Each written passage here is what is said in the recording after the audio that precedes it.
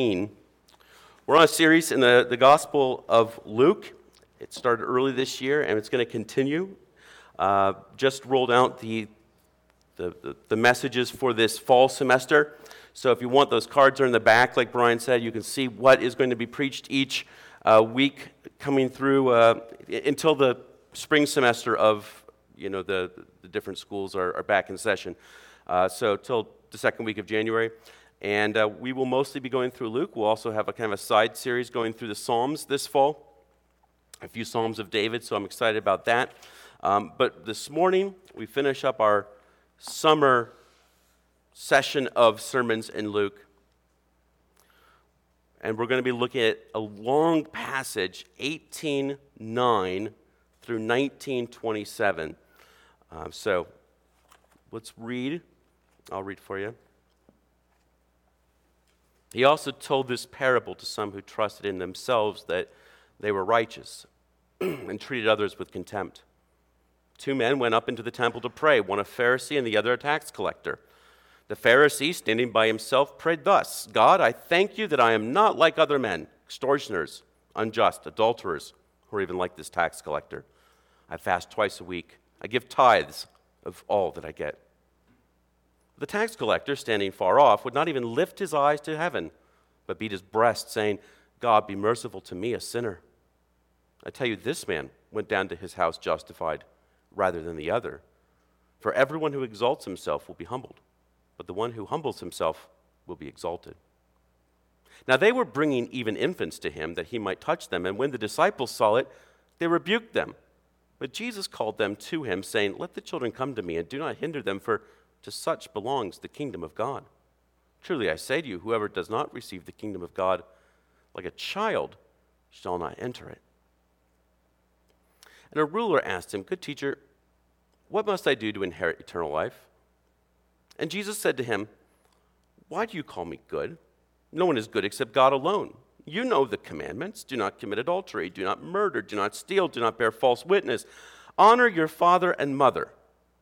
And he said, All these I have kept from my youth. But when Jesus heard this, he said to him, One thing you still lack. Sell all that you have and distribute to the poor, and you will have treasure in heaven. And come, follow me. But when he heard these things, he became very sad, for he was extremely rich. Jesus, seeing that he had become sad, said, How difficult it is for those who have wealth to enter the kingdom of God. For it is easier for a camel to go through the eye of a needle than for a rich person to enter the kingdom of God. Those who heard it said, Then who can be saved? But he said, What is impossible with man is possible with God. And Peter said, See, we have left our homes and followed you. And he said to them, Truly I say to you, there is no one who has left house or wife or brothers or parents or children for the sake of the kingdom of God, who will not receive many times more in this time and in the age to come eternal life. And taking the 12, he said to them, See, we are going up to Jerusalem, and everything that is written about the Son of Man by the prophets will be accomplished. For he will be delivered over to the Gentiles, and will be mocked and shamefully treated and spit upon. And after flogging him, they will kill him. And on the third day he will rise. But they understood none of these things. The saying was hidden from them, and they did not grasp what was said. As he drew near to Jericho, a blind man was sitting by the roadside begging. And hearing a crowd going by, he inquired what this meant. They told him, Jesus of Nazareth is passing by. And he cried out, Jesus, son of David, have mercy on me. And those who were in front rebuked him, telling him to be silent. But he cried out all the more, Son of David, have mercy on me. And Jesus stopped and commanded him to be brought to him. And when he came near, he asked him, What do you want me to do for you? He said, Lord, let me recover my sight. And Jesus said to him, Recover your sight. Your faith has made you well. And immediately he recovered his sight and followed him, glorifying God. And all the people, when they saw it, gave praise to God. He entered Jericho and was passing through. And behold, there was a man named Zacchaeus. He was a chief tax collector and was rich. And he was seeking to see who Jesus was, but on account of the crowd he could not, because he was small in stature. So he ran on ahead and climbed up into a sycamore tree to see him, for he was about to pass that way. And when Jesus came to the place, he looked up and said to him, Zacchaeus, hurry and come down, for I must stay at your house today. So he hurried and came down and received him joyfully. And when they saw it, they all grumbled. He has gone to be the guest of a man who is a sinner. But Zacchaeus stood and said to the Lord, Behold, Lord, the half of my goods I give to the poor, and if I have defrauded anyone of anything, I restore it fourfold. And Jesus said to him, Today salvation has come to this house, since he also is a son of Abraham. For the Son of Man came to seek and to save the lost. As they heard these things, he proceeded to tell a parable, because he was near to Jerusalem, and because they supposed that the kingdom of God was to appear immediately. He said, therefore, a nobleman went into a far country to receive for himself a kingdom and then return. Calling 10 of his servants, he gave them 10 minas, and said to them, Engage in business until I come. But his citizens hated him and sent a delegation after him, saying, We do not want this man to reign over us. When he returned, having received the kingdom, he ordered these servants to whom he had given the money to be called to him, that he might know what they had gained by doing business. The first came before him, saying, Lord, your mina has made 10 minas more. And he said to him, Well done, good servant, because you have been faithful in very little, you shall have authority over 10 cities. And the second came, saying, Lord, your mina has made 5 minas. And he said to him, And you are to be over 5 cities. Then another came, saying, Lord, here is your mina, which I kept laid away in a handkerchief. For I was afraid of you, because you are a severe man. You take what you did not deposit, and reap what you did not sow. He said to him, I will condemn you with your own words, you wicked servant. You knew that I was a severe man, taking what I did not deposit and reaping what I did not sow. Why then did you not put my money in the bank, and at my coming I may have collected it with interest? And he said to those who stood by, Take the mina from him, and give it to the one who has the 10 minas. And they said to him, Lord, he has 10 minas. I tell you that to everyone who has, more will be given. But from the one who has not, even what he has will be taken away. But as for these enemies of mine, who did not want me to reign over them, bring them here and slaughter them before me.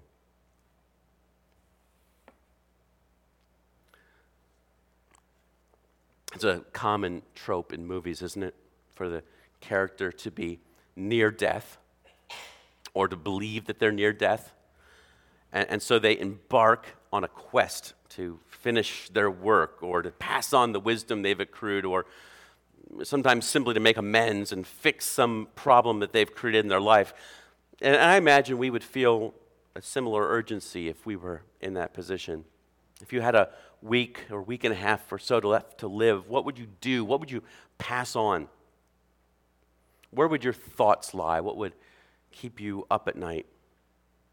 Well, that's sort of the situation we find Jesus in Luke 18:9 through 19:27. He's continuing to journey from Galilee to Jerusalem for the Passover celebration with a keen awareness that he's going to die. And in these last days before he enters Jerusalem, there's a certain urgency to his message.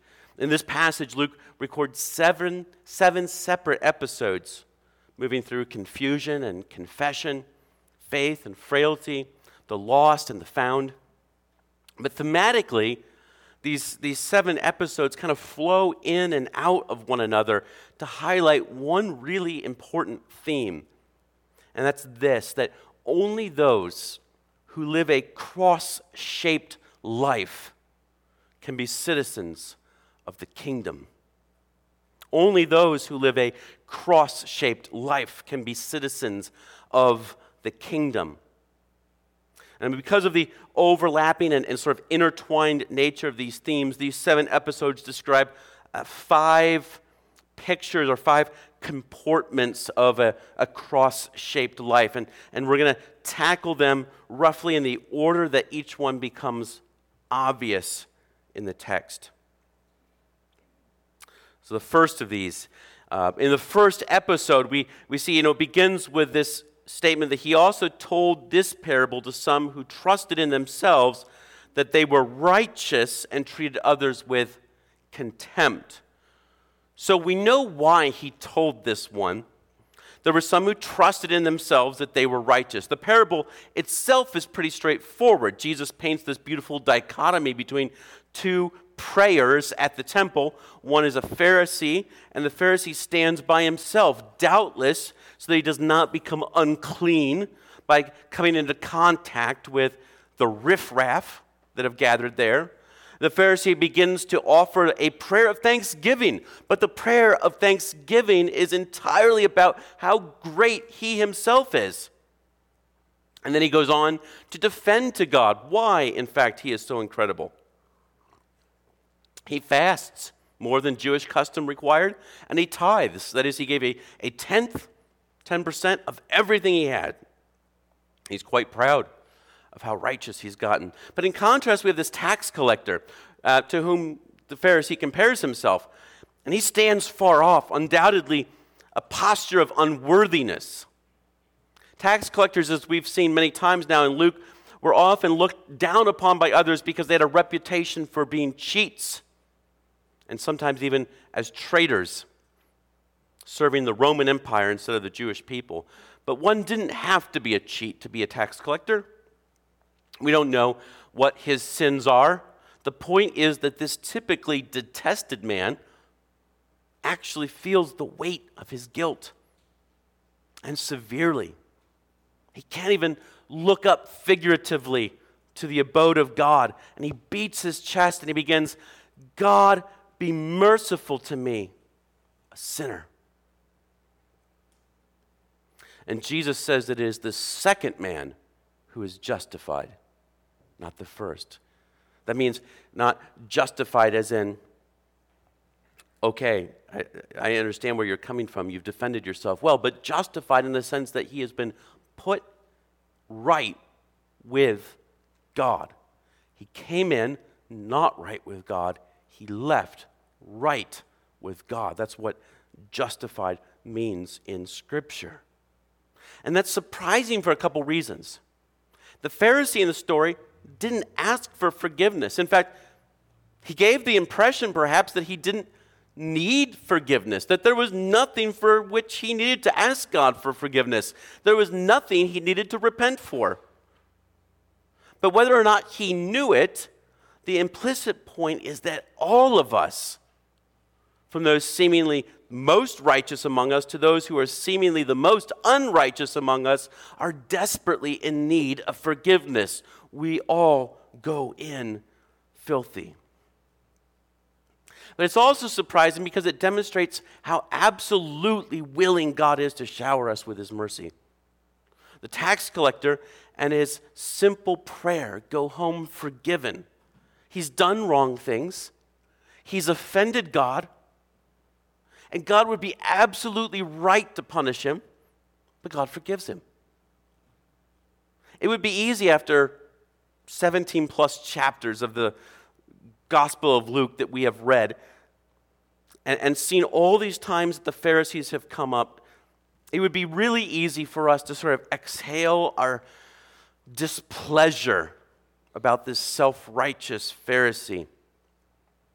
Oh, we know those types, right? We probably have some on our mind, those self-righteous people in our society, on the news, at work, in our neighborhoods, apartment buildings, maybe even we have a few of them in our families. They can be really obnoxious, can't they? And their hypocrisy is so irritating. But wait just a minute, because the moment we make that charge in our hearts, the moment we look at that Pharisee in the parable and we sort of, I know that guy, I hate those guys. We've become the Pharisee ourselves. We have become the self-righteous person we claim to stand against. There's no mandate that you need to be a particularly religious person just to be a Pharisee, to be self-righteous and to look at others with contempt. And so you there who look down on those hateful Trump supporters with spite, and you there who secretly think that you're so much better than that photographer who wouldn't shoot a gay wedding, and you who can't stand that environmental nut job who lives next door, you think they've gone cuckoo for Cocoa Puffs. And you, whoever you are the very one Jesus is indicting here. You who on some level have self-righteously put yourself in a place better than someone else. What distinguishes the tax collector, what sets him apart, is that he submits himself wholly before God. He doesn't try to compare himself to anyone else around him. There's no lepers, there's no prostitutes, no cripples. He doesn't try to find who are the people below tax collectors that I can argue my case before God, that at least I'm not like them. He doesn't do that. It's him and God. And before God, he doesn't try to appeal to anything in himself. He doesn't say, God, I do this, I do this. There's no quality. There's no work. There's no effort. There is nothing that he holds up before God as if to say, look here, God, give me credit for this. He simply begs, God, have mercy on me. And mercy is by definition what is not owed to us. It's unearned. It's undeserved. There is forgiveness for those who can humbly stand before God and plead their case solely on his mercy rather than on their own merit. But hold on to that thought, because there's a little more to this story, because immediately it feeds into this episode where people are bringing him even infants that he might touch them. The disciples are annoyed and they rebuke the people who are doing this. It seems like, from what I can tell in the ancient world, children, especially young children, were not looked at as having much standing in society. I apologize, I'm still getting over a head cold here. I mean, they were loved and they were cherished, but not like in America. In America, we do everything for our children. We just had a whole day of celebration for Elijah because it was his birthday yesterday, and now we're going to have a whole day of celebration for Micah today because it's his birthday. And I've had so many carbohydrates. It's unreal. I don't get the feeling that happened much in the ancient world. Children were loved but nuisance. They were loved, but they were not useful. They were not helpful. They cost you money. They cost you time. They were an afterthought. So they weren't very valuable members of society in their own right. And so no doubt the disciples saw this as a nuisance and a distraction. And it's unclear what the people thought they were doing by bringing these infants to Jesus. Some thinkers have suggested that with the high death rates of young children, they may have been bringing them to Jesus for health or even for healing. Maybe they were looking for the blessing of a religious leader. But whatever the case, the disciples found it inappropriate, and they rebuke the people. But in what is probably very surprising for the time period, Jesus rebukes the disciples. He says they should come. And why? Because for to such belongs the kingdom of God. Truly I say to you, whoever does not receive the kingdom like a child shall not enter it. So what's the meaning here? Luke has used this word receive several times throughout his gospel, and it generally means to welcome, to receive a guest. It's like a matter of hospitality. The way I always learned this passage, and I suspect many of you did who grew up in church, is that Jesus' point is that we should somehow enter the kingdom like children, presumably trusting like a child might trust the parent who holds him or her in their arms. But as beautiful as that picture is, I'm no longer convinced it's right. I think actually what Luke is recording Jesus trying to get across to us is Jesus is comparing the welcoming of the kingdom to the welcoming of the children. One must be receptive to the kingdom even as one would normally be receptive to a little infant. Jesus is suggesting that his followers ought to show hospitality. not just to those of equal or higher rank. That would have been the standard in first century Palestine, and we've seen that in several other passages where people are trying to gain favor and gain social standing by entertaining and celebrating and welcoming the rich and the powerful, or anybody who's one higher rung on the ladder. Certainly no one below you. They got to at least be equal so you're not moving down in the world. And Jesus is saying, show hospitality to the weakest and the most vulnerable and the most, or the least valuable members of society. That is what I expect. These are the only ones who can receive the kingdom. So if we step back for a second and we take these two things together here, I think Luke is bringing these two stories together for us to show us that the first comportment of the cross-shaped life of kingdom citizens is sort of a bi-directional humility. And I struggled for some way to phrase this that might be more memorable, and that's the best I can do. It's a bi-directional humility. So you can write that down. I'm sorry, it wasn't better. But it's a humility that operates two different ways. It's a humility that comes before God, claiming nothing and begging only for mercy. That's a humility before God, the giver of life, our creator, our sustainer, our provider. And it's a humility that comes before other people, no matter how insignificant, a willingness to bend down and perform the most menial tasks of hospitality for them.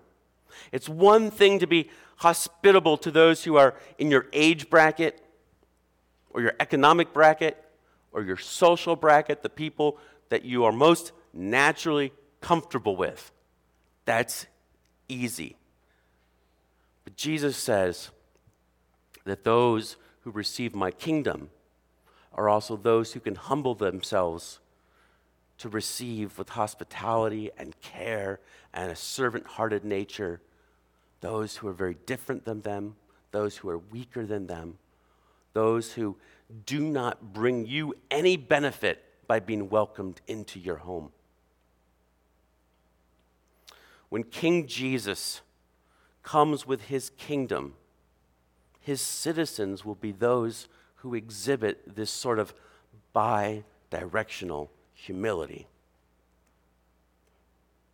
The next episode we have involves a rich ruler, probably a religious ruler, maybe a leader of a synagogue, hard to be sure his exact role, but he has some prominence and he has money. And he, on the heels of Jesus explaining how to become part of his coming kingdom, this man asks a very appropriate question. What about eternal life, Jesus? How do I get a part of this kingdom and the life to come? And Jesus begins by listing a handful of the 10 Commandments, of which the man is certain he has scrupulously kept them all his days. Now, Jesus skips the top 3 or 4, depending on how you count, which most people think of as the commandments that deal directly with our relationship with God. And so Jesus focuses on the back half of that list that focus on our relationships with human beings. And if we're looking at that list, there's one that Jesus leaves off. And when the man gives him the confidence that I've done all those ones, Jesus changes gears. He says, sell everything, give to the poor. Don't worry. You'll have treasure in heaven, treasure that can't be lost, treasure that can't be destroyed. Then come follow me. And there's two things that are implied in this promise of eternal life. First, the first thing that is implicit here is that eternal life cannot be obtained without following Jesus. That's absolutely first. If you want to have eternal life instead of eternal destruction, you must follow Jesus. But second, the hoarding of riches made it impossible for this man to follow Jesus. See, Jesus elsewhere described his mission as one where he was essentially homeless, dependent upon the generosity of those who welcomed or received his message. It would be impossible to live that kind of life while trying to maintain a grip on one's goods and stuff. And so Jesus was calling this man to give up his riches for the promise of eternal life, but he couldn't.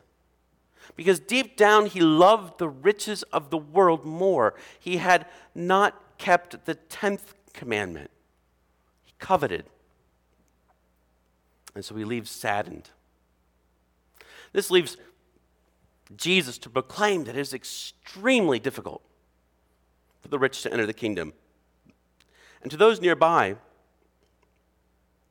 that was an unfathomable thought. If the rich can't be saved, who can?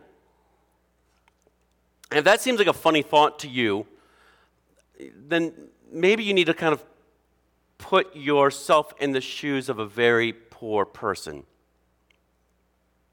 See, even today, in the first century, the disparity in riches and poverty was enormous. But even today, in America, there's an assumption that if you're rich, you're doing something right. That you're living right, that you're working hard. And in religious circles, we have a tendency to think of that person as blessed by God. In fact, many preachers exploit this by parading their fancy cars and jewelry and suits. And I'm not even talking about the worst offenders on TBN. For some, this idea is so ingrained in our culture that there's just an expectation that they need to project success. And I think even some otherwise good men and women fall into this trap. But for many poorer individuals, whether it's 2,000 years ago or today, there's sometimes a feeling that the rich then can be more righteous. And if you think about it, if you're destitute and if you're out of options, you might feel compelled to steal. You might feel compelled to lie or cheat, hustle, just to survive. It doesn't make it right. Sometimes, though, you can just convince yourself that if you weren't so poor, you wouldn't have to do it. You wouldn't do it, actually. But it's your circumstances. And that, even if you're not poor or never have been poor, I think you can understand. We all find ways of excusing our crimes, don't we? It's a lie. It's a lie straight from the devil, and it's a lie two ways. It's a lie, first, because God promises he'll care for his own even when it's hard. He'll never ask you to stoop to evil to survive. But secondly, it's a lie because the rich aren't that righteous. They're just not. They're just as black and blue, but they buy better makeup. And Jesus assures them that yes, the rich can be saved, but it requires a miracle. Only God can do it. And frankly, that's the truth for the poor also. No one will come to the salvation offered by Jesus Christ unless God works a miracle in their heart. But the disciples who just a moment ago had been chastised for their lack of hospitality toward the weak and the vulnerable and these helpless babies, they pressed their case. And Peter speaks up and he said they may not have been rich, at least most of them, but they had left everything to follow Jesus. And Jesus assures them they'll be rewarded, not just in the eternal life to come, but in the here and now. In the here and now, they are brought into a new family, the church, with new brothers and new sisters who share with each other according to their needs. That's why God has given us the local church, is that we can be a part of one another's lives. And if that is not something that you have committed yourself to, I would encourage you to do it, because you are missing out not only on the command of Jesus, but the blessing that Jesus offers his people. And so we have a juxtaposition here, again, of the comportment of those who would not be counted among the citizens of the kingdom and those who will be counted among the citizens. And it's this: the citizens live out a renunciation of the riches of the world. A renunciation of the world's riches. They live instead for the riches that they know are promised to them, that are coming, the incomprehensible glories of an eternal life to come. Yesterday I was cruising social media and something came up about Social Security. Somebody just posted something dumb. And what else would they post? I started thinking about it, and I started thinking about, how does Social Security get paid out? And hopefully I've got a long way to go. And, I don't really intend to retire per se, but you never know how things are going to go out. And I realize it doesn't pay out that much for a guy like me. And don't get me wrong, I've got other savings, and I do stuff like that, and I started to worry. My mind started going. I started worrying about whether I'd be comfortable when I retire, if I had to retire, if I had to not do anything. And then I came back to this passage, and it kind of kicked my butt. And it's not that it's wrong to prepare. That's not what Jesus is saying. It's not wrong to save. But my job is to be faithful and to prudent and to let God do what God does. And if by chance I'm miserable for a few years on this earth, what is that to me? I'm not my own. I don't serve me. I serve a master who's good. And he's been faithful when I've been unfaithful. So what if I should suffer for a short decade or two in this world? What will I think of that in eternity? You know what I will think of it? I think we were, I'm telling you, I was celebrating Elijah's birthday yesterday, and he wanted to go to the batting cages because he loves baseball, and so we're at the batting cages, and I was behind him, coaching him with his swing, and he found one straight back, and hard enough that it caught the net, and the net pushed back to the very extreme that it could push, and it hit me in the face. Hit me in the eye, right here. It was great. Caught me off guard, and it made me, slightly woozy for a minute. And even last night, around midnight, as I was, still working on my sermon, I could still kind of feel the remnants of the friction of that rubber baseball. But there's no real mark, I don't think. Tell me later if there is. It doesn't hurt. It was this momentary, I think the net had slowed it down mostly before it got to me. And it hurt for a moment, a split second, and it was gone.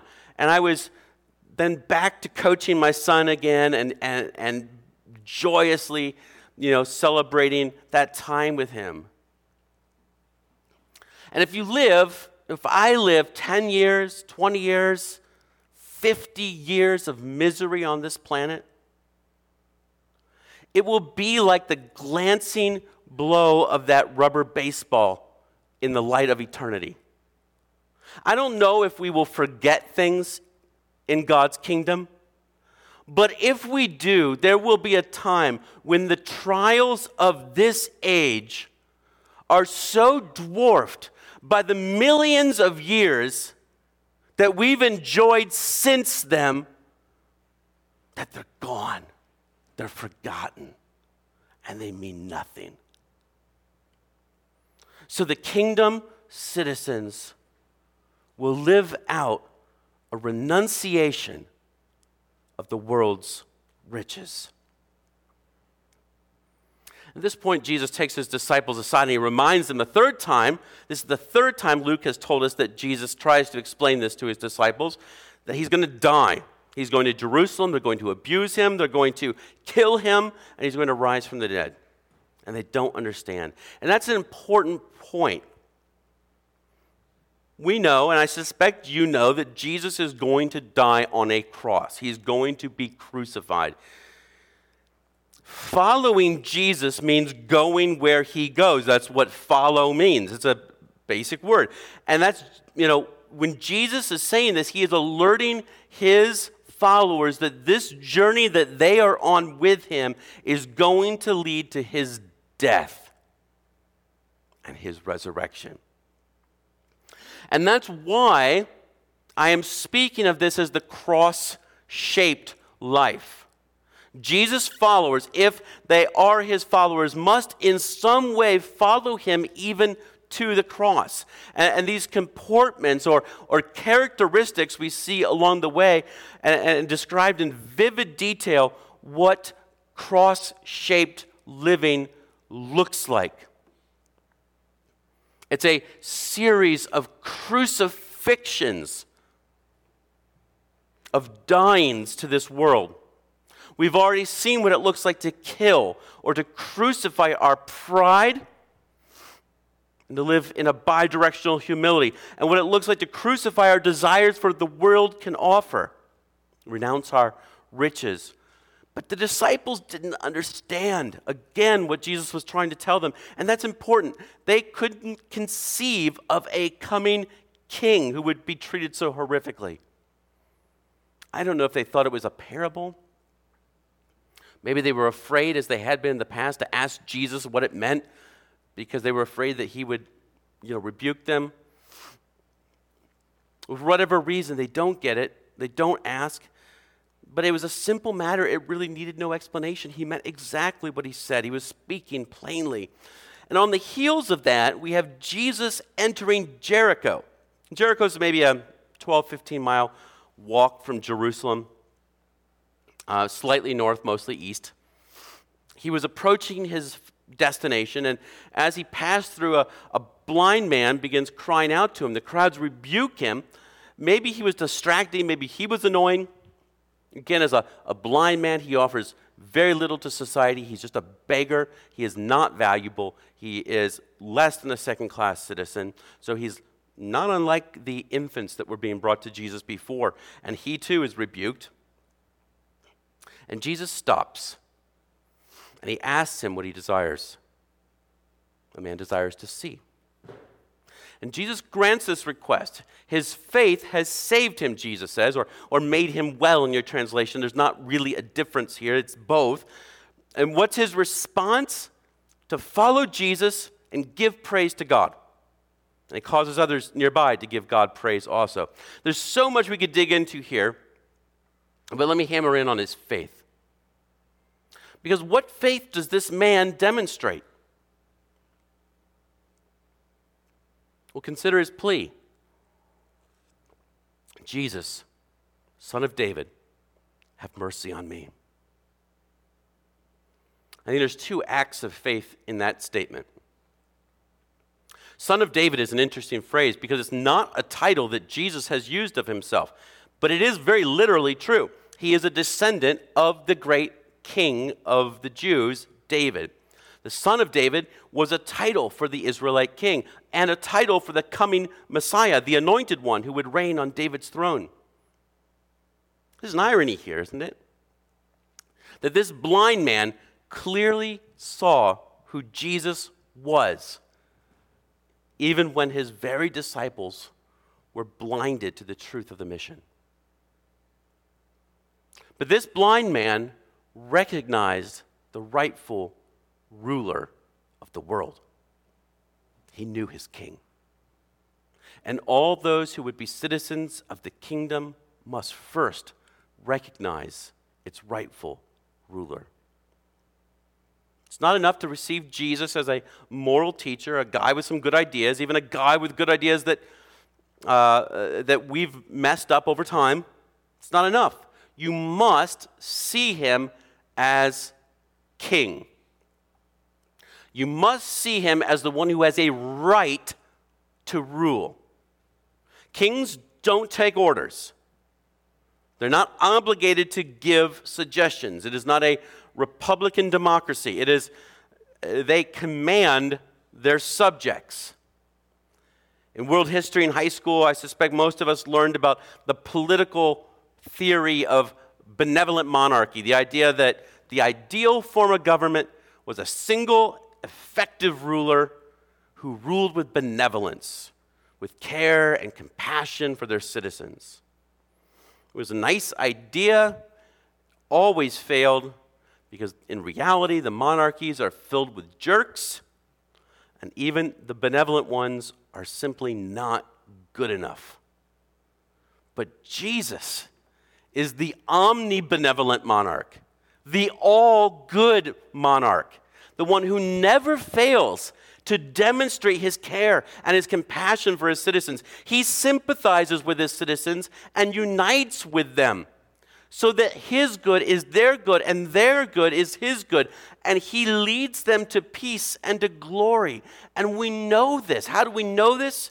Because he's the king who is going to Jerusalem to die. He is the king who will give up his own life to pay for the sins of the world so that he can pour out mercy and the forgiveness of sins to all who put their trust in him and him alone. What king or queen has died for their citizens? History is filled with rulers who commanded their troops to battle to die for them, but is surely bereft of any examples of a king or queen who died to save every one of his own. And so it's no coincidence, perhaps, this blind man's request demonstrates another piece of faith. Sort of like the parabolic tax collector, have mercy on me. He sees Jesus as the source of God's mercy. And so he comes with nothing. He comes with no pretense, no proofs of his worthiness. And he says, Jesus, I need you. Have mercy on me. And so the blind man recognized the rightful ruler and humbly threw himself before him for mercy. And it was granted. And he became a citizen of the kingdom. Citizens recognize the rightful ruler. The fourth characteristic comes in the next episode, and it's a fun one because so many of these themes are woven into it at this point. And we have another man who's desperate to see. And he also has a physical limitation. He's short. But this will not stop him from finding this man, Jesus. So he climbs a tree.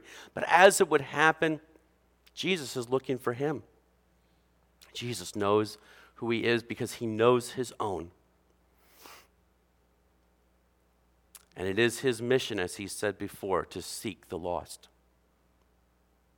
Zacchaeus was a tax collector like the man in the opening parable. He was rich like the ruler before him, but God was about to do the impossible.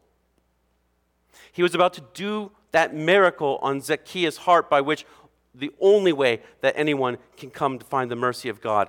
The camel was going to go through the eye of the needle. Here's Zacchaeus. He was no ruler, no religious leader. He's one of those dreaded tax collectors. He's a sinner. And what does Zacchaeus do? He hears the voice of Jesus call to him, and he comes down the tree, and there's that word again. He receives Jesus. He welcomes him into his home. Jesus takes some flack for that, as he often did. But not only that, he repents. He does what the rich ruler couldn't do. He changes his life. He commits to unloading half of his wealth for the sake of the poor and paying back with interest anyone he's ever cheated as a tax collector, or for that matter, any other way. His heart is changed. He now cares more for the king than the kitsch of this world. Now, notice the difference between him and the rich ruler. The ruler came asking for eternal life, and Jesus suggested renouncing his wealth to follow him. But Jesus makes no such demand on Zacchaeus. But when Zacchaeus encounters Jesus, his heart is already inclined to exactly that sort of surrender. The rich ruler walks away very sad, but Zacchaeus welcomes Jesus joyfully. Zacchaeus is trying to recognize the ruler, but the ruler recognizes him. He renounces the riches of this world too. And we see, coming into a little more relief here than anywhere else before in the passage, a new element, a fourth comportment, and that is radical repentance. His life is entirely turned around. He is turning his back on sin. any life of fraud that he had led before this, he is putting it behind him. Repentance in his case looks like paying back the people he has cheated. It's not an idea he just created that goes back to the Old Testament law. He's confessing that his ways are wrong, that God's ways are right, and he's going to change and live by God's ways now. That's a basic definition of repentance. Agreeing that God is right and walking that direction now. Repentance comes with faith, and faith comes repentance. They're never separated. There's no turning toward Christ without turning away from sin. It's a change in orientation. When Google Maps, tells you, in 200 feet, take a U-turn, there is no option there because you either take the U-turn or you head in exactly the opposite direction of where you intend to go. The citizens of the kingdom live lives of radical repentance. Finally, Jesus tells another parable. It's important to notice why he tells this parable. It's straight up, because he was near to Jerusalem and because they supposed that the kingdom of God was to appear immediately. So the king of the Jews was entering the capital of the Jews, and they are starting to think this is all coming together. All this discussion of the kingdom, this approach to Jerusalem, the city of the great king, the recognition of a blind man that he is the son of David, it's brought a messianic fervor to the people. And on one hand, they're right, Jesus is the Messiah. But on the other hand, Jesus knew that they had some incorrect assumptions. Remember, his disciples couldn't understand that the path of his life would involve his death. The people are expecting a triumphant victory parade and the full arrival of God's kingdom over all of Israel's foes. But the kingdom was not going to appear like that, not now, not for a while. Jesus must go away for a while and then return with all of his glory. And so in the parable, a nobleman goes away to receive a kingdom, which, as I understand it, would not have been a strange thought in ancient Rome. Everything flew through Rome, so if Rome were to give you the right to rule a tract of land, you went away to Rome, received your right to rule, and then you could return and boss people around. All such kingdoms were granted centrally by Rome. However, this nobleman faces unusual problems. Some of the people of the land don't want him as their ruler. They speak evil about him and try to persuade the powers that be to prevent it. It doesn't seem to concern the nobleman very much, though, does it? Kind of forget about them for a few verses. Instead, he goes to some of his servants, some of these who work at his pleasure. They work on his behalf. While he's gone, he wants them to engage in business with his resources. They're functioning like a fiduciary, or I suppose a property manager.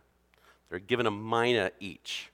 A mina was about a pound of money, which is about 100 denarii, or about 100 days' wages. I suppose that might be $6,000 to $12,000. It's hard to make comparisons between modern money and ancient money. A lot of dough, though. And their job was to increase the master's worth while he's gone. And when he returns, he calls the servants, and we hear from three of them. One saw 1,000% profit. One saw 500% profit. These two are rewarded with a rule of their own, sort of a sub-rule under the king, governor perhaps. Another saw no profit because in fear he did nothing but protect the investment. The nobleman, now king, is upset and takes his money away and gives it to the first, and then he calls for his enemies to be executed. It's kind of a harsh tone. And it is a parable, but it's told with some historical details that would have been relevant and would have captured the attention of his hearers. A few things, though, that I think we draw away from this parable. Obviously, the purpose of the parable is that the kingdom isn't coming yet. Jesus must return to the Father to receive the kingdom in glory and then return when the time is right. That's the big idea, but then within there, Jesus has something else he wants to get across. There will be those who oppose Jesus' rule from the beginning, both directly and indirectly. There were some who I don't like Jesus. And there will be some whose perception of his rule will be more like, Jesus is fine, but what he wants us to do is not really for me. They don't like his standards, his norms, his ethics. They don't like the cruciform life, the cross-shaped life. But the heart of the parable centers around these servants, doesn't it? These are Jesus' disciples. And they're not to be idle in waiting for their master, but to engage in work that is designed to increase the glory of Jesus while they await his return. And they show what kind of servants they are and whether they truly are his servants by how they act while he is away. The cross-shaped life of the citizens is a readying for the reign of the king. The cross-shaped life is a readying for the reign of the king. And the way we ready ourselves for the reign of the king is that we are actively working in this world with whatever he has entrusted us with for the sake of his glory. And there's a disparity here, right? We see three groups. We see those groups that do precisely that. He comes back, one definition of glory, maybe you've heard this, is weight. The word in Hebrew for glory is weight, and so you can think of someone's glory as their weightiness. And if Jesus gives them a pound of money, and they bring that pound back with 10 more pounds, it's weightier, right? He has more. He has more honor. He has more prestige. What do we do with the things that Jesus has entrusted us with? The clothes on our back, the food on our table, the talents that he has offered to us, the time that he has given us. What do we do with it for his sake? What do we do with it so that when he returns, he is more honored, more glorified, more beloved than if we had not been here or if we had not used those things? That is how the citizens of the kingdom will have shown themselves to be when the king returns. On the other hand, there will be those who never looked like citizens at all. They never had any interest in serving this king. They will be destroyed. But there will also be this group who looked like his servants. They called themselves his servants. But at the end of the day, they squandered their resources and their time with which they were entrusted, so that when Jesus returns, he is absolutely no more glorious by the hand of that third so-called servant than he was before he left. And everything he has is taken away from him. He's now numbered no differently than the citizens who never claimed to be his servants and who were cast out and destroyed. The cross-shaped life of the citizens is one of readying for the reign of the king. So there it is. There's the cross-shaped life for you. And another way to put that is, this is what it means to be a Christian, to be a follower of Jesus Christ. It means to live a life that is fundamentally crucified, put to death. We saw earlier in Luke's gospel, Jesus says that those who follow him must take up their cross. And so we too are crucified if we would have followed Jesus. We have a crucifixion of our pride that leads us to humility. There's a crucifixion of our desire for this world's riches that leads us to be able to renounce them and live with an open hand. There's a crucifixion of our desire to rule ourselves. And so we can submit ourselves to the rightful ruler of this kingdom. There's a crucifixion of our old sinful way of life so that we can live lives of radical repentance. And there's a crucifixion of our time and our treasure in the here and now so that we can make ready for the reign of that King. Let's pray. Father, may our lives look like the cross of our Savior. Put to death in us any evil and unworthy thing. By your Spirit, may we put to death everything that is not of your kingdom. Our desire for riches and goods and comforts in this life, our desire to live comfortably and pridefully, put to death our arrogance. May we humbly come before you, our King, who has every right to order us around and yet dies for us.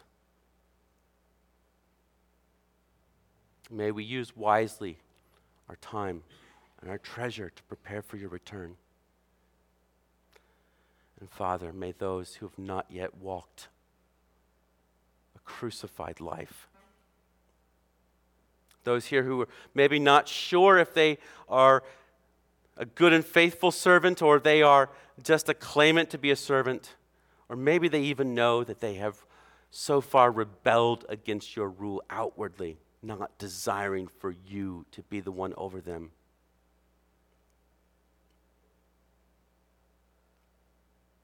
We pray, Father, for those that you would take the camel through the eye of the needle and work the miracle in their heart, that they might trust you as King and turn and be healed. It's in Jesus' name we pray. Amen. If you're